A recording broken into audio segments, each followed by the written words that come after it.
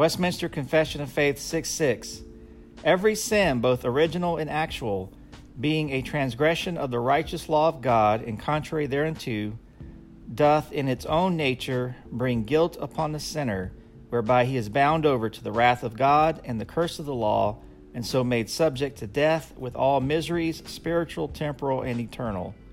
This concludes the reading of Westminster Confession of Faith 6:6, brought to you by thereignofchrist.com.